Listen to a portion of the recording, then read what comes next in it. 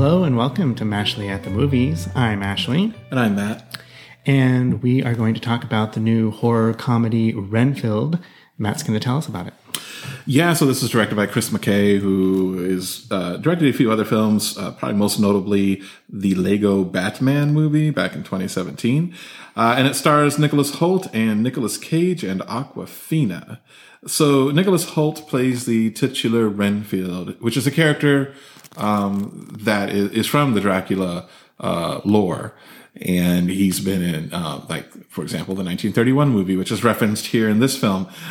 He is someone who originally went to Transylvania to try and, broker a real estate deal with Dracula, ended up becoming his familiar, who's basically someone that is Dracula's servant, goes and fetches people for Dracula to drink blood from. And then, so Nicolas Cage, like I said, is Dracula. And he's interesting. He is both menacing and humorous. And then Awkwafina is a police officer who is trying to bring down the Lobo crime family. And there's a whole subplot going on there for better or worse. And so that's just the general chess pieces for this Renfield. Yeah, so I liked this movie okay.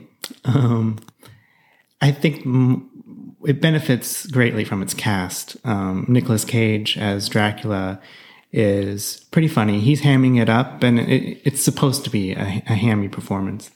And he's scary at times too, but for the most part, I think I found him humorous. Nicholas Hoult, I thought, did a really good job as Renfield, and that's kind of a tricky role because he's doing some heinous things sometimes, but he's also the character that you are supposed to feel sympathy for. And I did. I thought I thought it was well written and he acted it well. And, I did care about his character. And I always love Awkwafina. So it's always good to see her, even though I felt like kind of, as you alluded to, that whole subplot with the crime family and her father and all that stuff was kind of, it didn't work so much.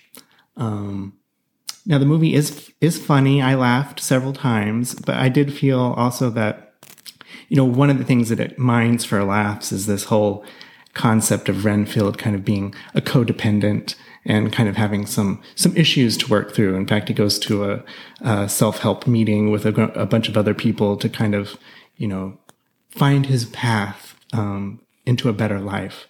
And that's funny at first. I felt like the film kind of relies on that a little too much, and it kind of stops being funny after a while. But I don't know. On the whole, I did like this. Okay, what did you think? I liked it more than you did, I think. Although I don't want to oversell it. I mean, I liked it. I don't think it's the greatest movie, but I think the humor worked a little better and a little longer for me than you, because I actually laughed out loud at this film, which I often don't do.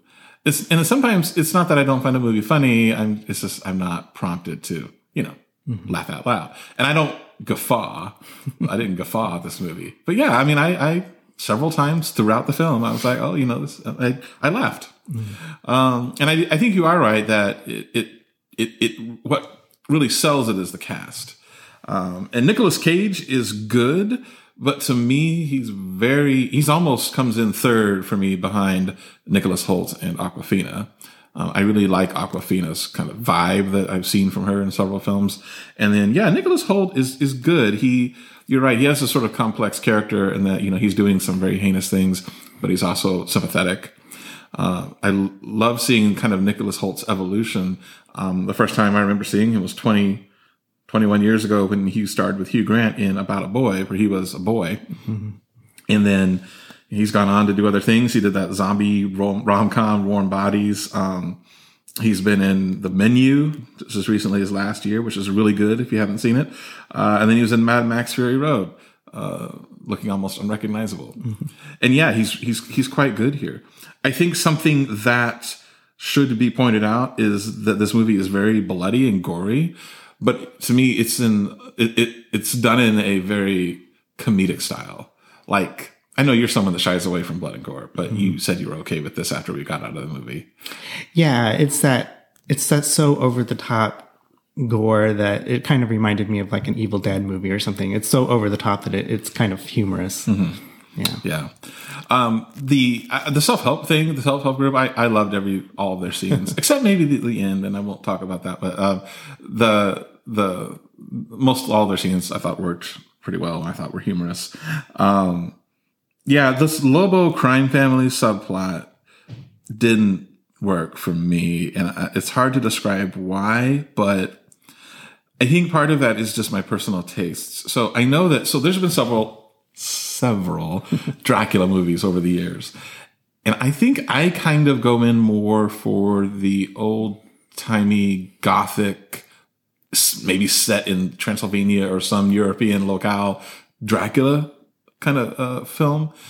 Whenever they've gone into like modern day and set in like an urban environment and, dealing with modern things like, oh, there's a crime family, or the police. And I don't know. It doesn't work for me as well. Like I said, I like this movie, but, and the movie is brief. It's like 93 minutes and it feels brief. And so maybe they're like, well, we need to have something, we need to have something else going on besides Renfield and Dracula. So they threw in, Awkwafina and then the Lobo crime family subplots.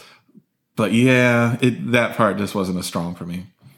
Yeah, I agree. Well, and I agree too with setting Dracula in a modern context doesn't work as well for me. Although I did like kind of the layer that they created for him. He's kind of holed up in an abandoned hospital for much of the movie, and the little pad he creates for himself there I thought was pretty atmospheric. And I liked some of what they did with the historical footage, like from the original film, from the one with. This is the Bela Lugosi 1931 film. I don't think they used any actual footage from it. I think they just recreated it. Okay. It looked like the original footage to me, but it was really well done. So I liked that aspect of it. So from a production design standpoint, I thought it looked fine. Yeah. So what would you give it out of 10? I'm going to give it 6.6. Okay. I'll give it a 7.6. So our score is a 7.1. And that is Renfield, playing in theaters now, probably soon to come to streaming. Thank you for listening. Thanks.